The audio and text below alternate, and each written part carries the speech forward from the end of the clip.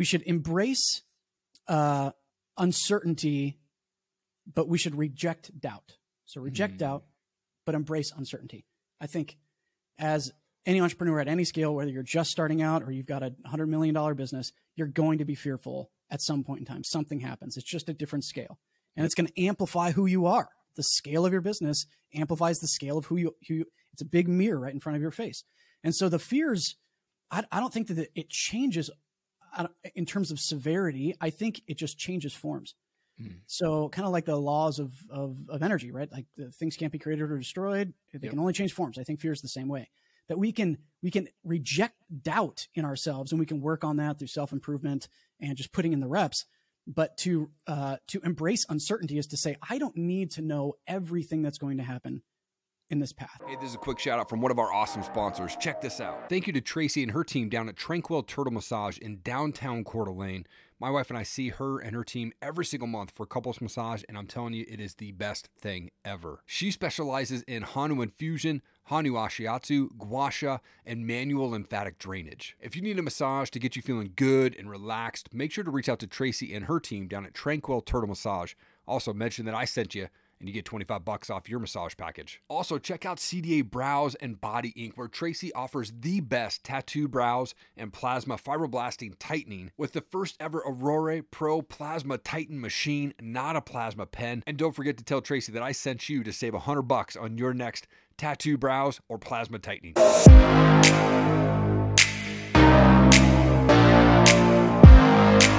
Jordo, you're a husband, you're a father, you're the founder and CEO of Drop Funnels, which is one of the fastest growing all-in-one marketing platforms online. You're also an award-winning filmmaker and much more, man. Thank you so much for your time. I appreciate it. Yeah, I'm glad to be here. Thanks for having me on. I'd love to go back a little bit with my show. Like, tell me, where did you grow up? What was childhood like for you? Boy, yeah. So my dad is a pastor. My mom's a teacher. Very humble beginnings. I sling this little quip that the silver spoon that we ate from came from Goodwill. So it was a very humble upbringing. But with a dad who's a pastor and a church planter, you learn entrepreneurship.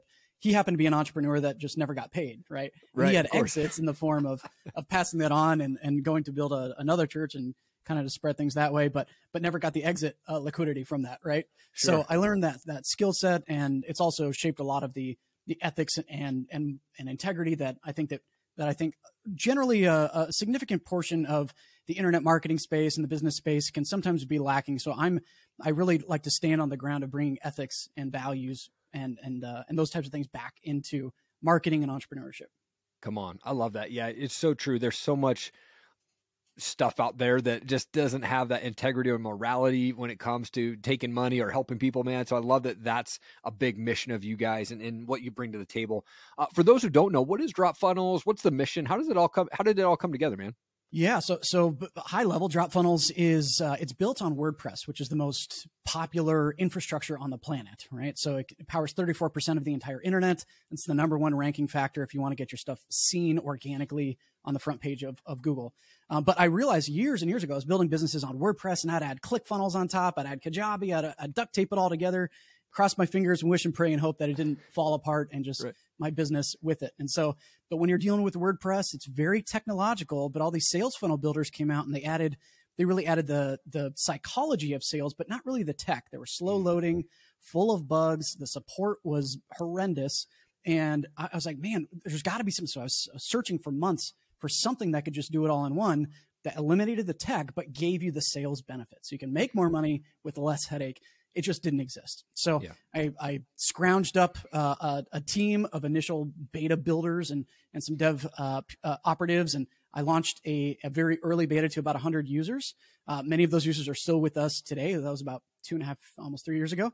And from that, we really built literally a tech-free way to build your business with the benefit of WordPress, but with all of your sales funnels, your digital courses, sales pipelines, SMS and email marketing. There's link tracker, there's a blog, websites built in, all those things into one spot.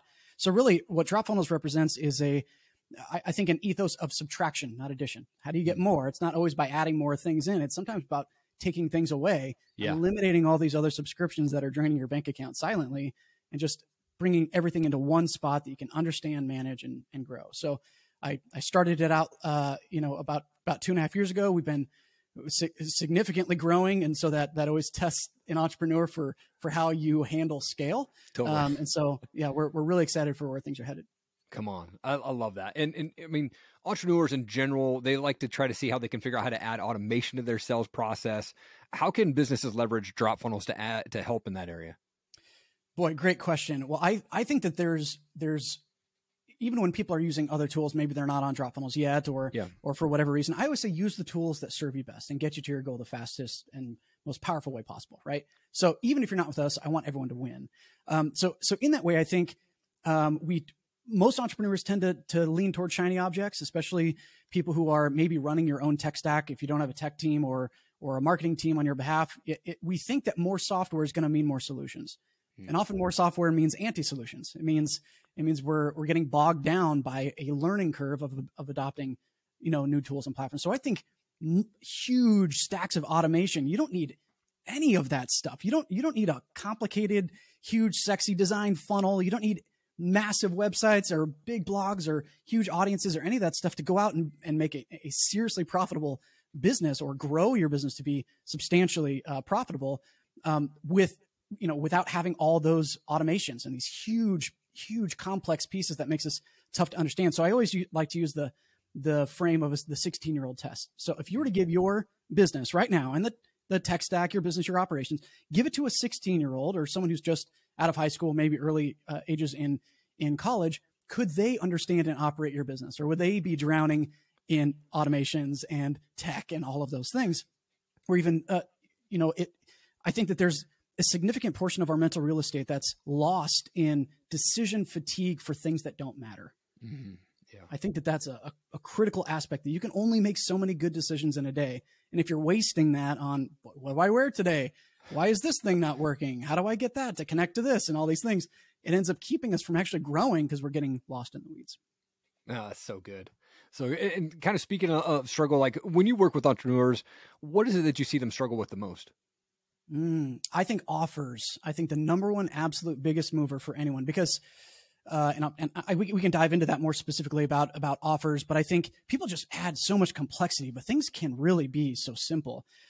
So really what a website, a blog, sales funnels, getting ranked, all those things, they're all even paid traffic. Those are amplifiers of an offer. They're not the offer themselves. So people confuse having a funnel with having a business, and your funnel is not your business. Your funnel is an amplifier of your business.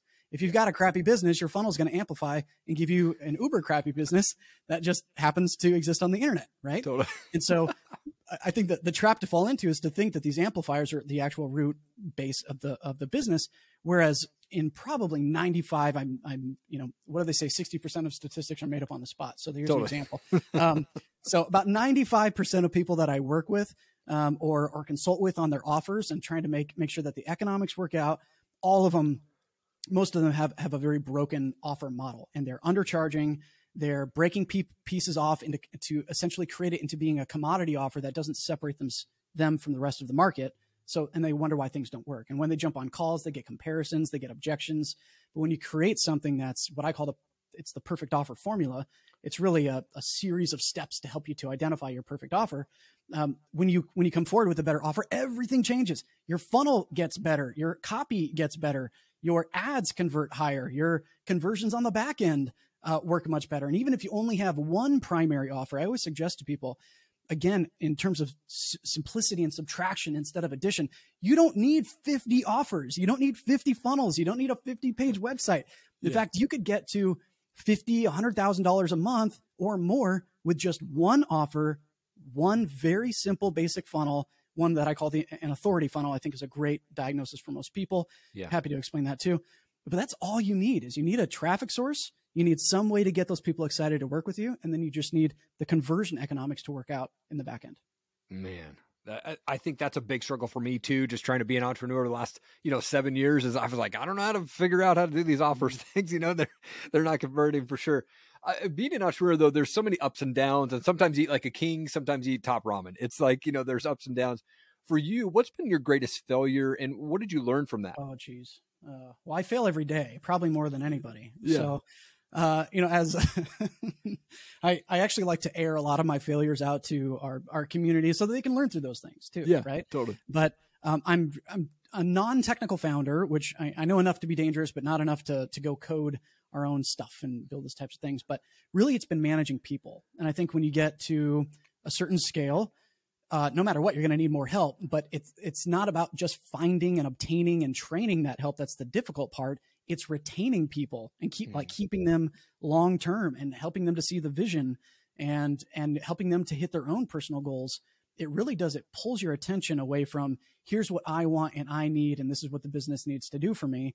And when you build a team that lasts, it's a completely different skill set than launching. And so that's been my biggest failure point is understanding human psychology, team psychology, and all of us shooting for the same goal. And so when we are locked in and honed in together, walking side by side, really like the revenue just comes naturally, right? Things just tend to solve themselves.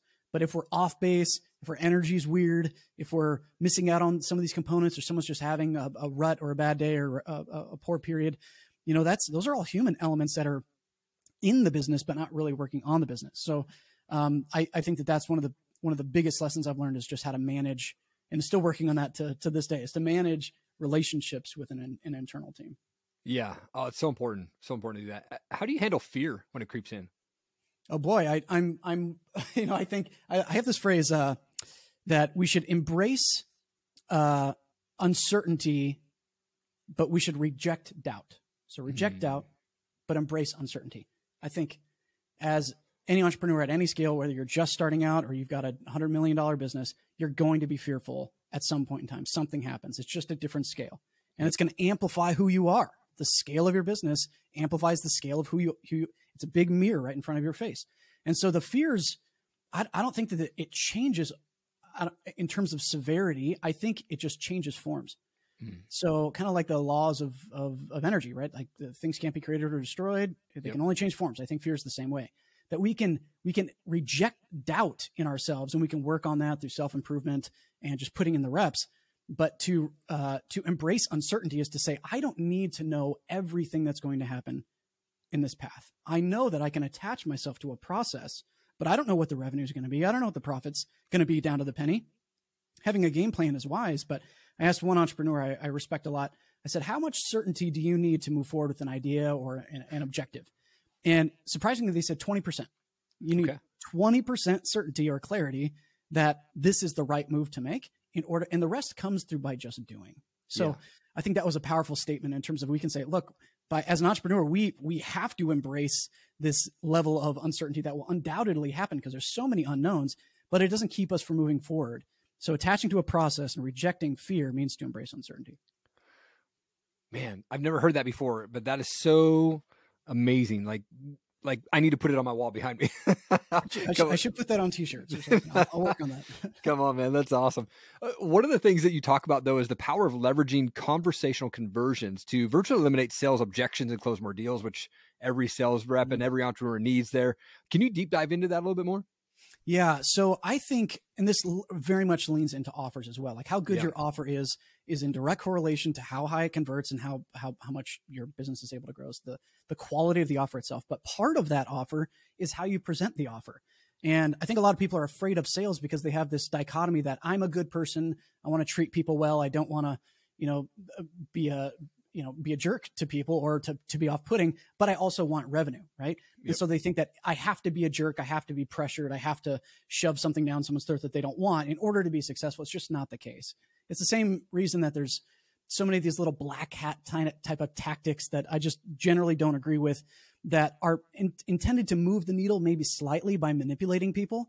But what that creates is when you don't have this conversational closing type of leaned out mentality and energy, you end up getting way bigger refunds, chargebacks, issues with clients or customers quitting or leaving because they're being put into something that they haven't diagnosed is really the need. So here's the model. If you go to the doctor and you say, my arm really hurts, I'm not really sure what's going on with it, and they say, oh, great, you need to do this, and this, and it'll feel better. There's a level there. Okay, I get that, but like, do you really understand what's happening with my arm? Versus you go to another doctor and they say, no, let's get an x-ray. Let's find out what's happening. What's the structure like? What happened to you? How long has this been going on? How long has it been afflicting you? How's it affected other areas of your life? A very diagnostic conversation that creates very much this curiosity energy that gets people to open up to answer almost any question that you want. So especially if you're doing phone sales or you're doing one-to-one strategy sessions to close high ticket deals, especially, I find that almost everyone who uses a more leaned out energy where it's letting them diagnose that this is the right fit for them, which secret, it always happens through questions. Asking questions is the path to help them to self-diagnose that what you're offering is the right fit. And there's a lot of small tactics, kind of involved with that. But when we lean back and we say, hey, I don't need the sale. I don't need this. They need this, right? The doctor doesn't need to put you in a cast. It's not going to change their life one way or the other. Prescribing a certain medication or some other therapy doesn't change their life, right? But you trust that person based on their understanding is really what moves the needle. So I love that phrase of, was it Sun Tzu? He said, seek first to understand, then to be understood. Someone can correct me if it's misattributed, but that phrase is so critical as far as sales go. Man, that's such a great perspective to look at, and I think it's so true. I've been in sales for 20 plus years, and I realized the guys that I worked with that were super overly pushy, they lost customers, they get those refunds. I'm more the chill, like hang out, let's build a relationship type thing. That's been the way that I think has helped me throughout my career. So it's such a good perspective, man. I mean, you're at a pretty successful, very successful level with drop funnels right now. You're seeing success. What is it that drives you to continue to go, though? Boy, we're opening Pandora's box, aren't we? Okay. I think Tony Robbins said, that progress is happiness. Well, there's also a quote that says that comparison is the thief of happiness. Comparison is the thief of happiness. I'm guilty, as probably most entrepreneurs, for comparing myself to the titans of the industry who have been around for 10, 20, 30 years, where we've been around for 2 or 3, right? And expecting that same, it's almost like when you grow up, you want to be more successful than your parents, but in like a year after college, right? But it's like, no, you need time to grow. So for me, a lot of the scaling lessons have a lot more to do in rooting your happiness and fulfillment, not necessarily in the growth or the trajectory of the business or how it compares to other businesses. Like your identity needs to be separate from the results or what occurs in the business, period. Full stop. We're in probably the reddest ocean of reddest markets. There's blood in the streets. Like anyone who wants to go build like a website or a funnel building platform, like good luck. It's a tough game. It's probably the hardest business model, low ticket recurring subscriptions, probably the hardest thing that you can build. But for me, it's been a really great challenge that's forced me to level up and shine that mirror in my face. But boy, I think if we could eliminate comparisons, I think our mental health would be better. I think our revenue would be better. I think we'd be happier and more fulfilled. I think we'd be able to serve people at the highest level too. And maybe some people don't, have that particular issue, but I think a lot of high performing and driven entrepreneurs do tend to face some of those things that, hey, if they've done this, I should be able to do this, and I do it in less time. Right. But if you eliminate them, keep your friends close, your enemies closer is maybe true in war, but isn't always necessarily true in business. That you should know what they're doing, but it doesn't mean you compare yourself and do everything that they're doing, because they've got their own battles. They've got their own churn issues. They have their own refund rate issues, their own merchant processing problems, support issues. They have their own things, and that's their business is not your business. So that's what I tell myself on a pretty continual basis. Yeah, it's so good though. So such good stuff there, man. And this might fall into what you were just saying, but like you've talked about this ethical entrepreneur's paradox, where you share secrets about living this happy life while building the future. What's this ethical entrepreneur's paradox all about? Well, yeah, I think it is a bit about what we were talking about in terms of sales, is that we have to drive the Lambos, have a 6-pack, and have 1 million followers on Instagram to be successful. Right. And I mean, I could count on every digit that I have people who are externally successful and internally miserable. Externally successful and internally miserable. And they're losing wives, families, happiness, their social structure around them. And there's a trade-off in everything, right? Anyone who's going to build a business, there are sacrifices to make. Yep. For me, I've got 3 boys, 6, 4, and 1. And actually, we just found out we're having our 4th. We don't know the gender yet, but here we go. There's more. Thank you. That's awesome. So with 4 kids, it's like, I've heard it too many times, Eric, I'm telling you, it's like, I've heard it said too many times that I regret not spending enough time with my family.